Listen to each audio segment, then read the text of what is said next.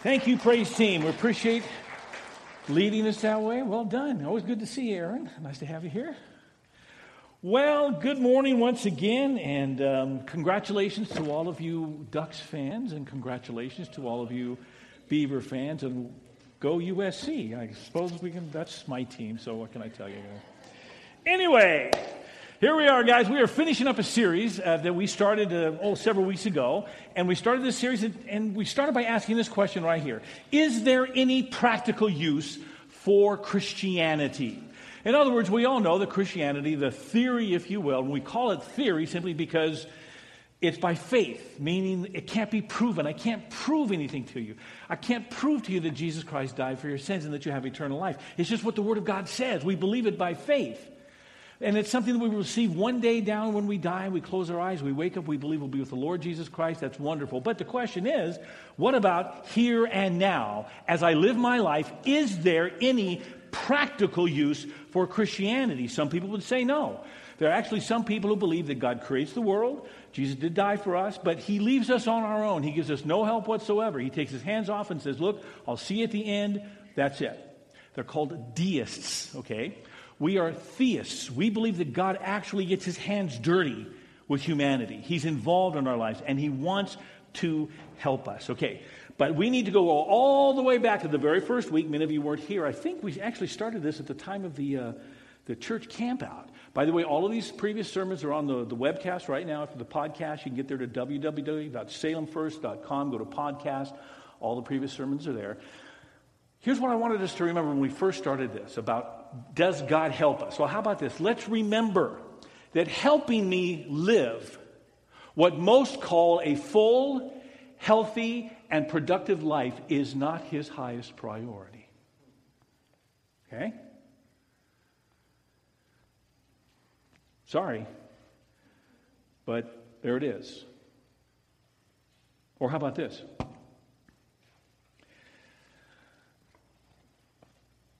God through Jesus is the end, not the means to the end. Do you remember this? Do you remember as we talked? Some of you weren't here. Maybe you need to listen to that sermon. In other words, sometimes we come to God and we say, I want God because I have this problem and I need Him to fix this problem. I need God because I'm not happy. And I need God to come and make me happy. I need God because I'm sick and I need God to come and heal me. Now, did you understand what we're doing there? We're saying, I really don't want God. I want something that He's going to give me. I want to be happy. I want to be healthy, whatever it is. That's what I want. God is just simply a way to get it. Which means if I could show you another way to get it, you take it like that. Because it's not God you want. He is not the end. He's the means to the end. Now, sometimes that's what we're thinking. Now, that's not what Scripture says. Scripture says, remember from that first sermon, if you didn't listen to it, Word of God tells us that God says, look, you will seek me and you'll find me when you seek me with all your heart. We have to come to the place where I want God because He's God. If He kills me, I want God. If He makes me rich, I want God. If I stay sick, I want God. He is what I want, not just what He's going to give me. Okay? And also this. His highest priority for me is my place in His kingdom. Okay, His highest priority isn't what we might call that happy, healthy life. His highest priority for me is my place in His kingdom, and that includes my salvation, and that includes my place of service. Okay, that's what He's looking for. When we come to Him, He says, okay, my highest priority for you is eternity. It's not just to make you happy here. It's not to make you healthy here. As a matter of fact, I may call you to suffer. I may call you to walk a path you don't want. Because my highest priority for you is eternity. And my highest priority for you right now in this kingdom, in this world, is your service in my kingdom to bring other people to me. That's His highest priority. Not what most people would call that happy, healthy, productive life. Okay.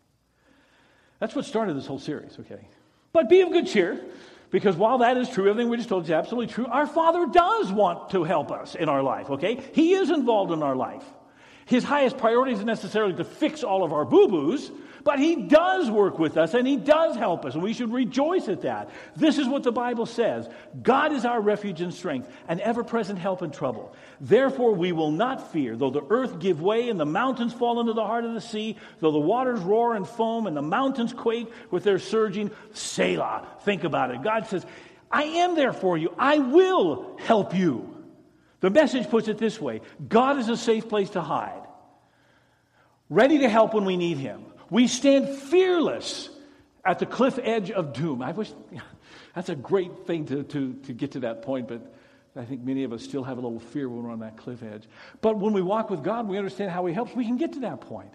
Courageous in sea storm and earthquake, before the rush and roar of the oceans, the tremors that shift the mountains. And then he ends this way. Jacob, wrestling God, fights for us.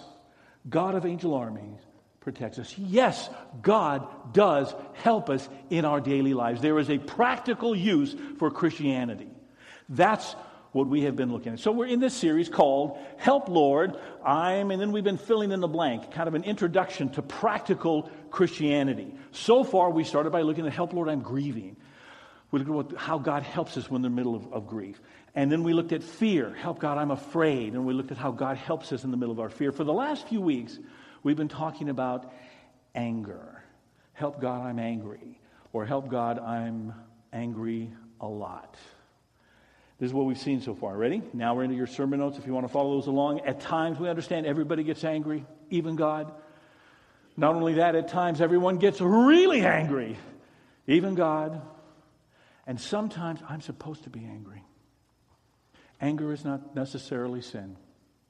Sometimes not to be angry would be wrong. Okay? So it isn't necessarily are you angry or not angry, because everybody goes through anger, and sometimes it's absolutely right to be angry. But we also saw this, remember? There are two types of anger. There's that situational anger. In other words, that's the anger that we get because of a situation that has arisen. And then there's lifestyle anger. You know, some of those people who wear their anger like a cloak. They never get rid of it. They're angry all the time.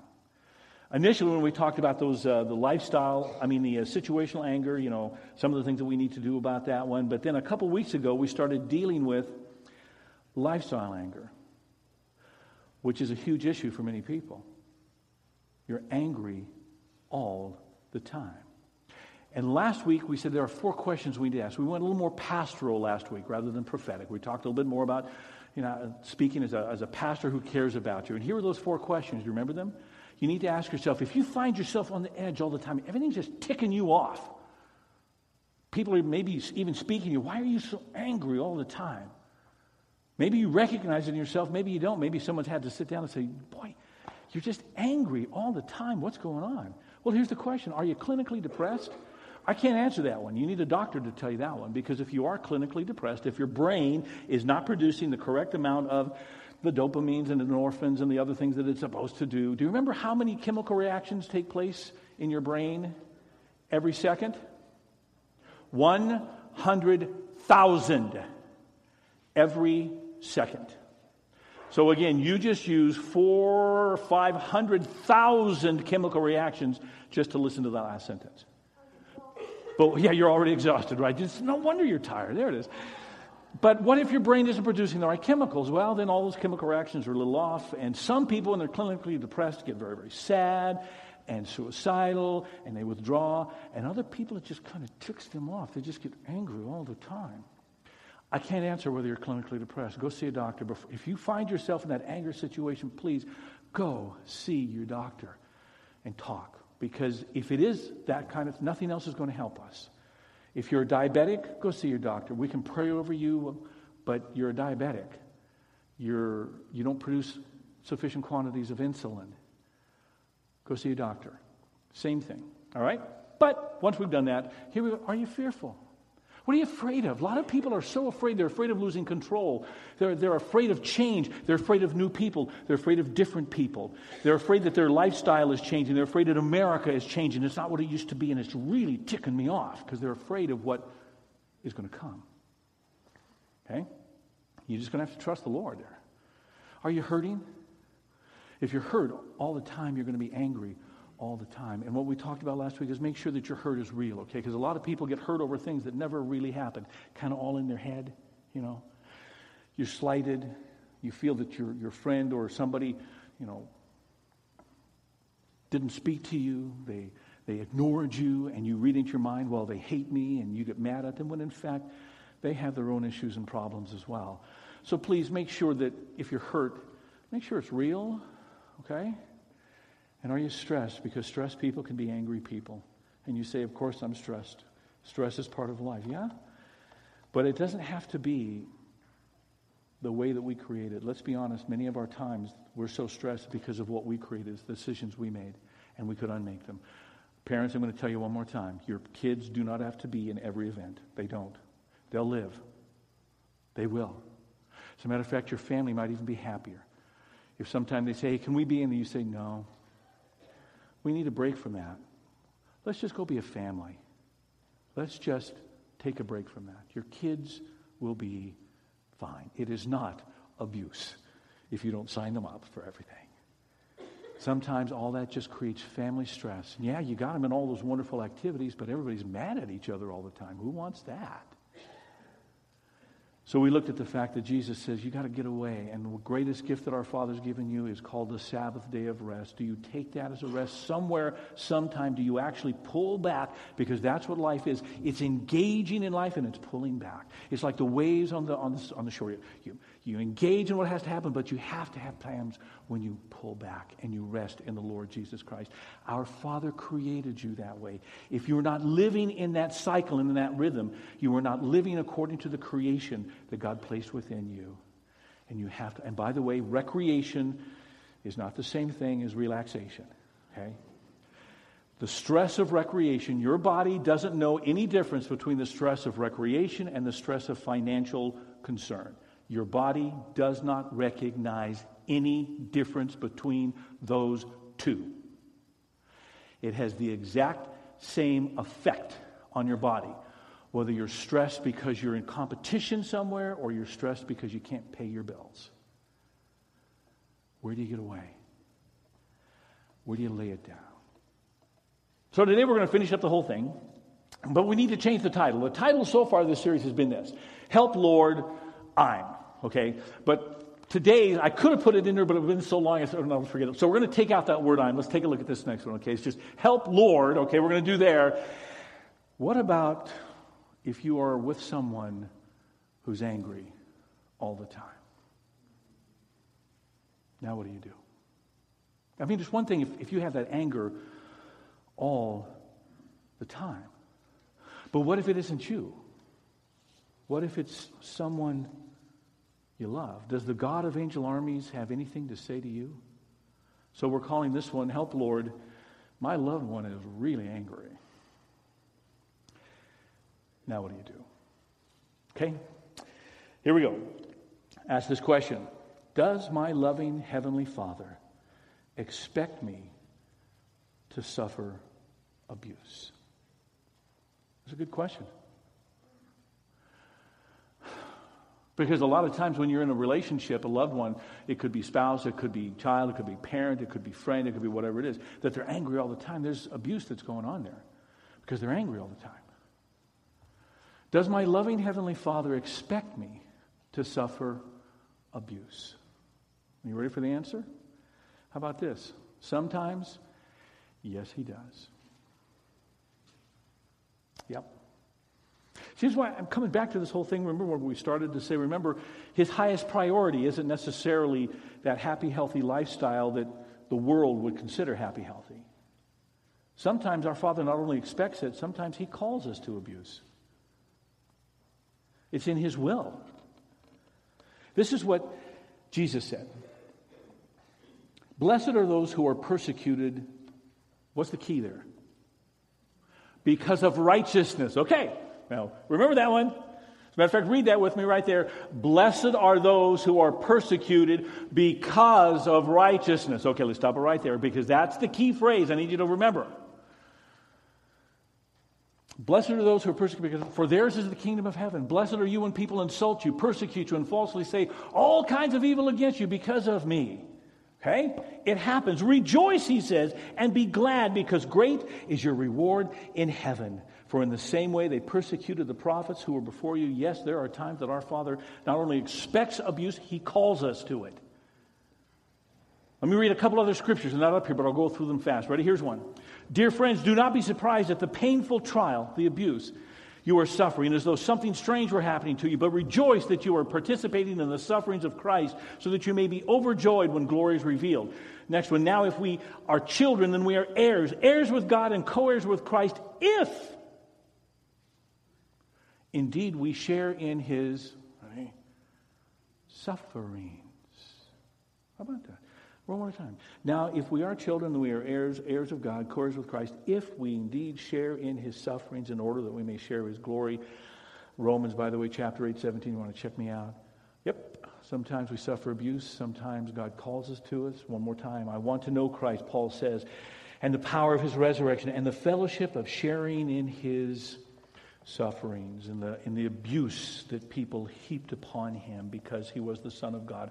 I want to share in that abuse, is what Paul says.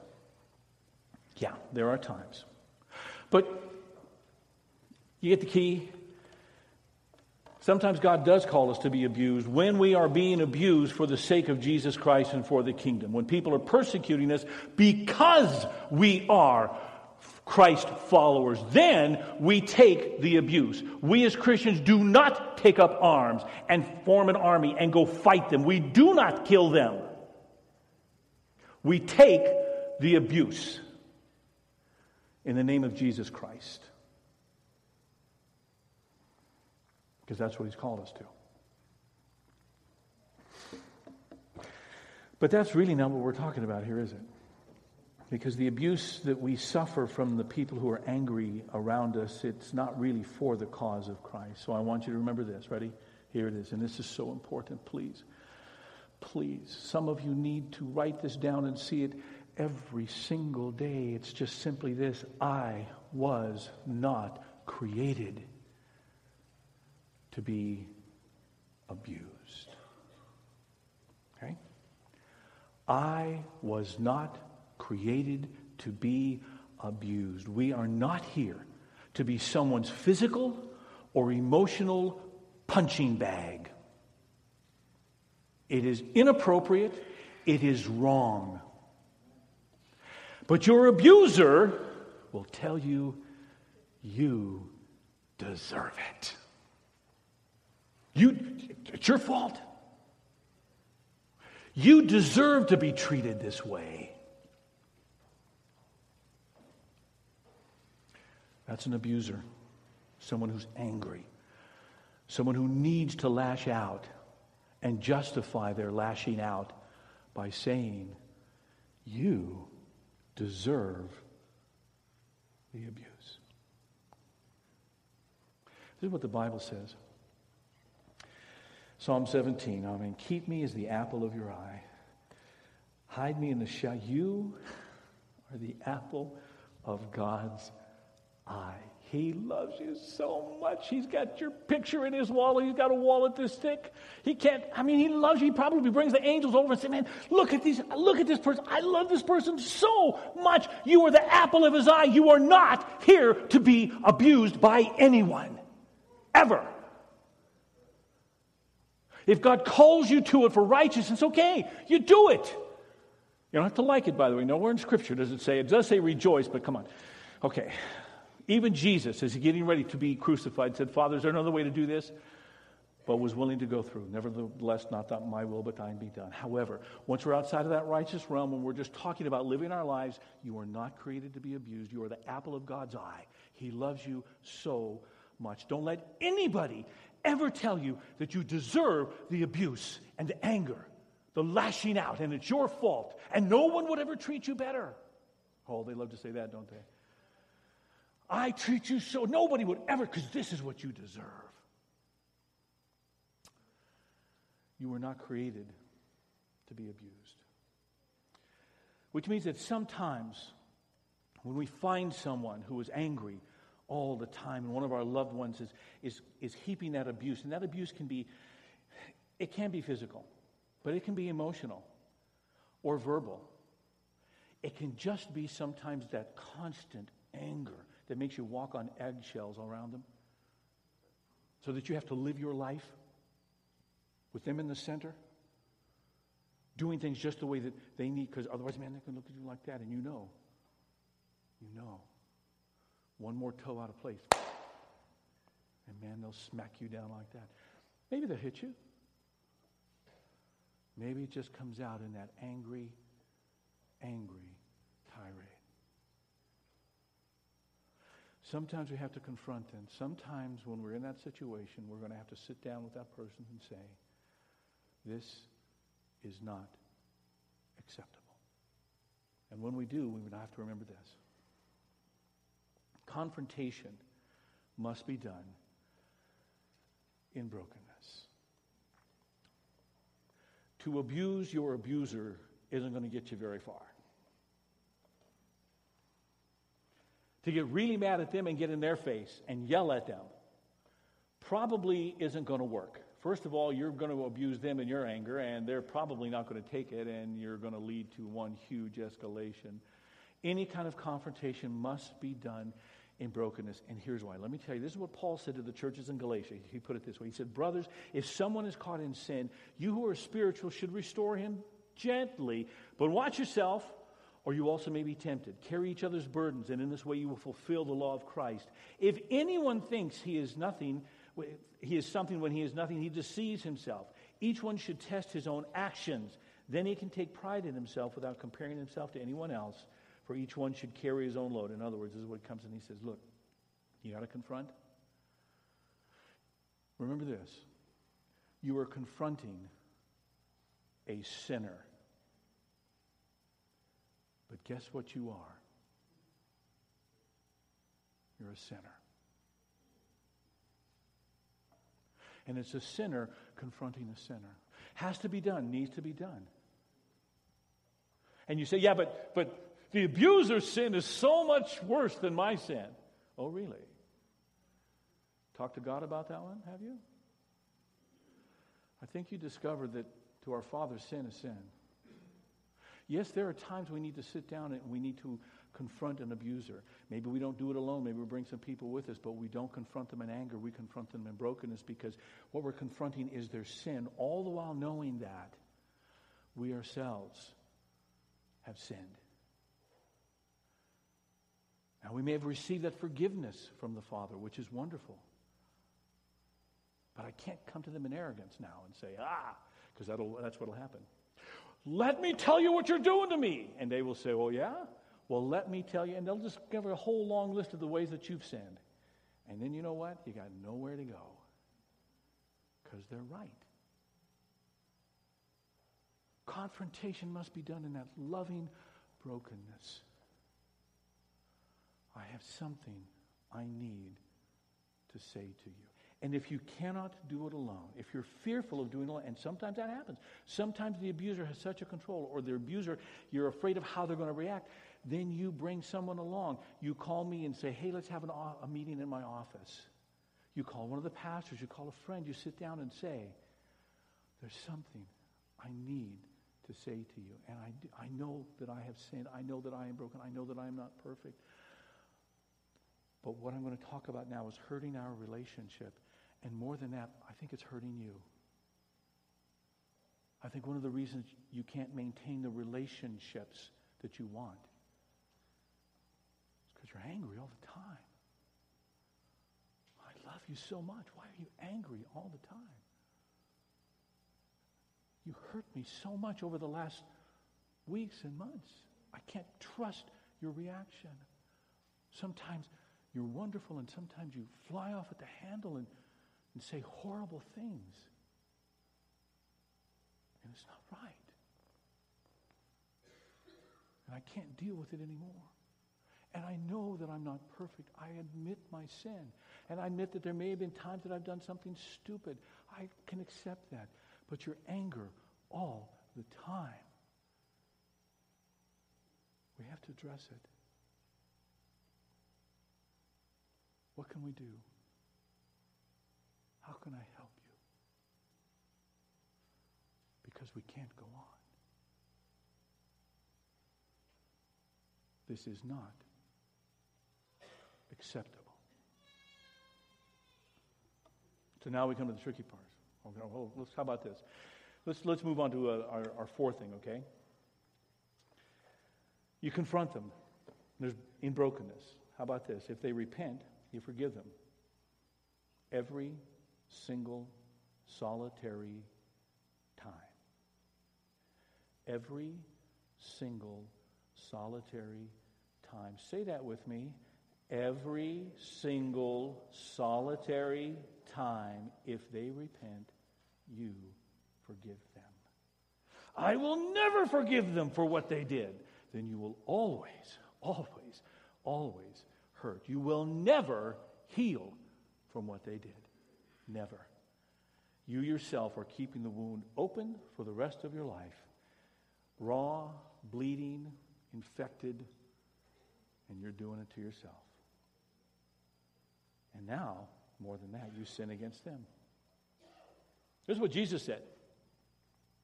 Because, of course, in the Jewish mind, by the way, what you did is you would forgive somebody 7 times. That was the perfect number, and that's what you do. Jesus said this, watch yourself. If your brother sins, rebuke him. And if he repents, forgive him. If he sins against you 7 times in a day, and 7 times comes back to you and says, I repent, forgive him. Now, would we do that? Oh, at some point, after the second or third, we go, oh. No, if he comes back in repentance, if he comes back and 7 times harms you, hurts you, says something, but 7 times comes back and says, oh, I was wrong to do that. You know what you do? You forgive.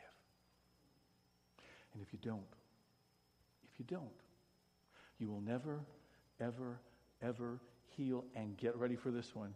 At that point, you switched roles and you become the abuser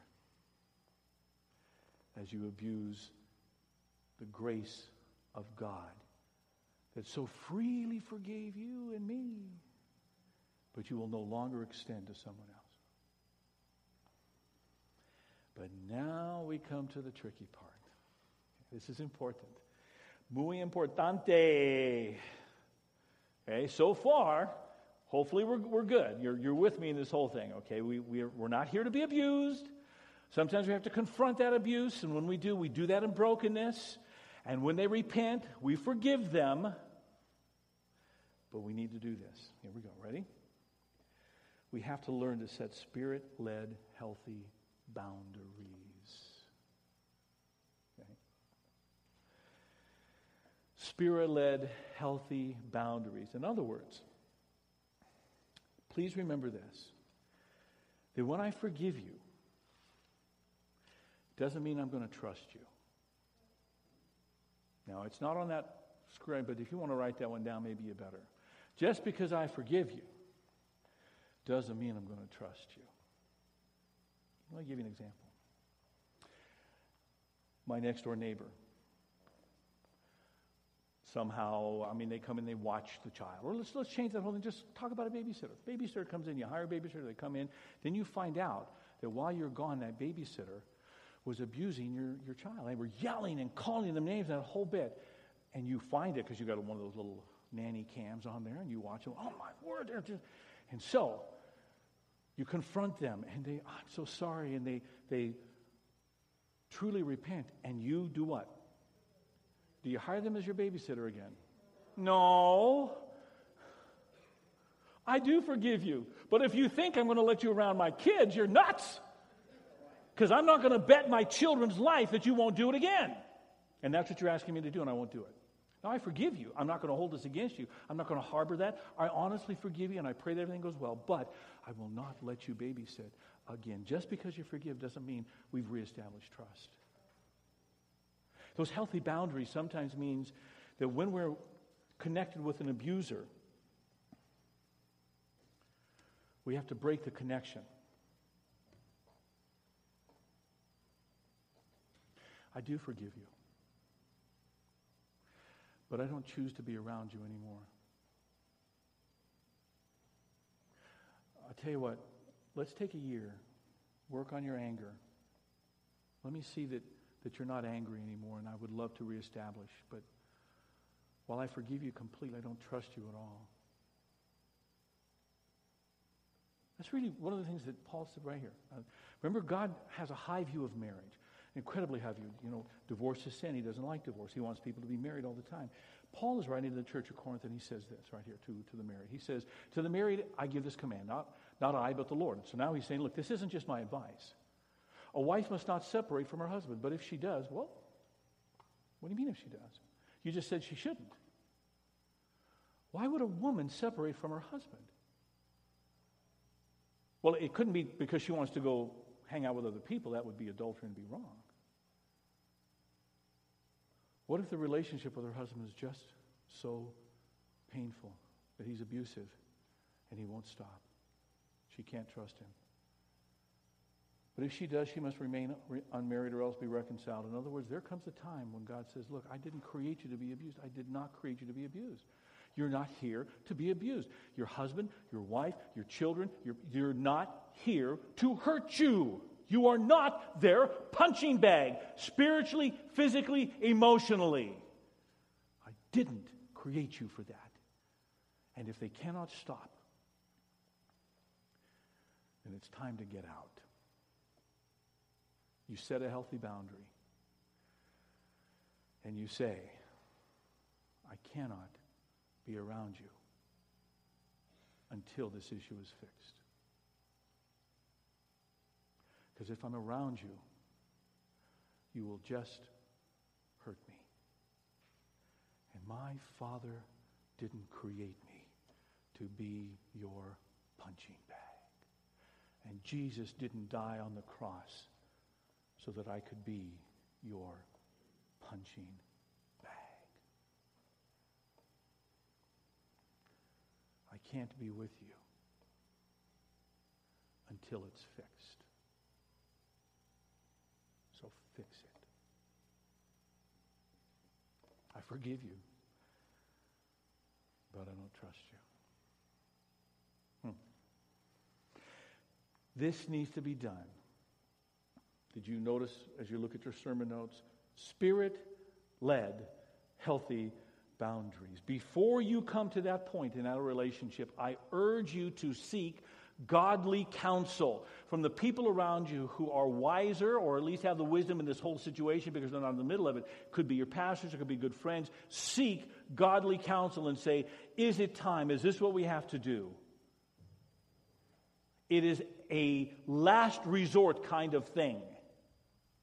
But it's there. Because sometimes our loved ones don't want to get better. And you know what? There's nothing you can do about that. God didn't put you in that relationship to change the other person because it cannot be done. It cannot be done. It cannot be done. Say it with me. It cannot be done. One more time. It cannot be done. You cannot change your partner. You cannot change another person. It is not in your power. We can confront and say, this isn't working. We need it fixed.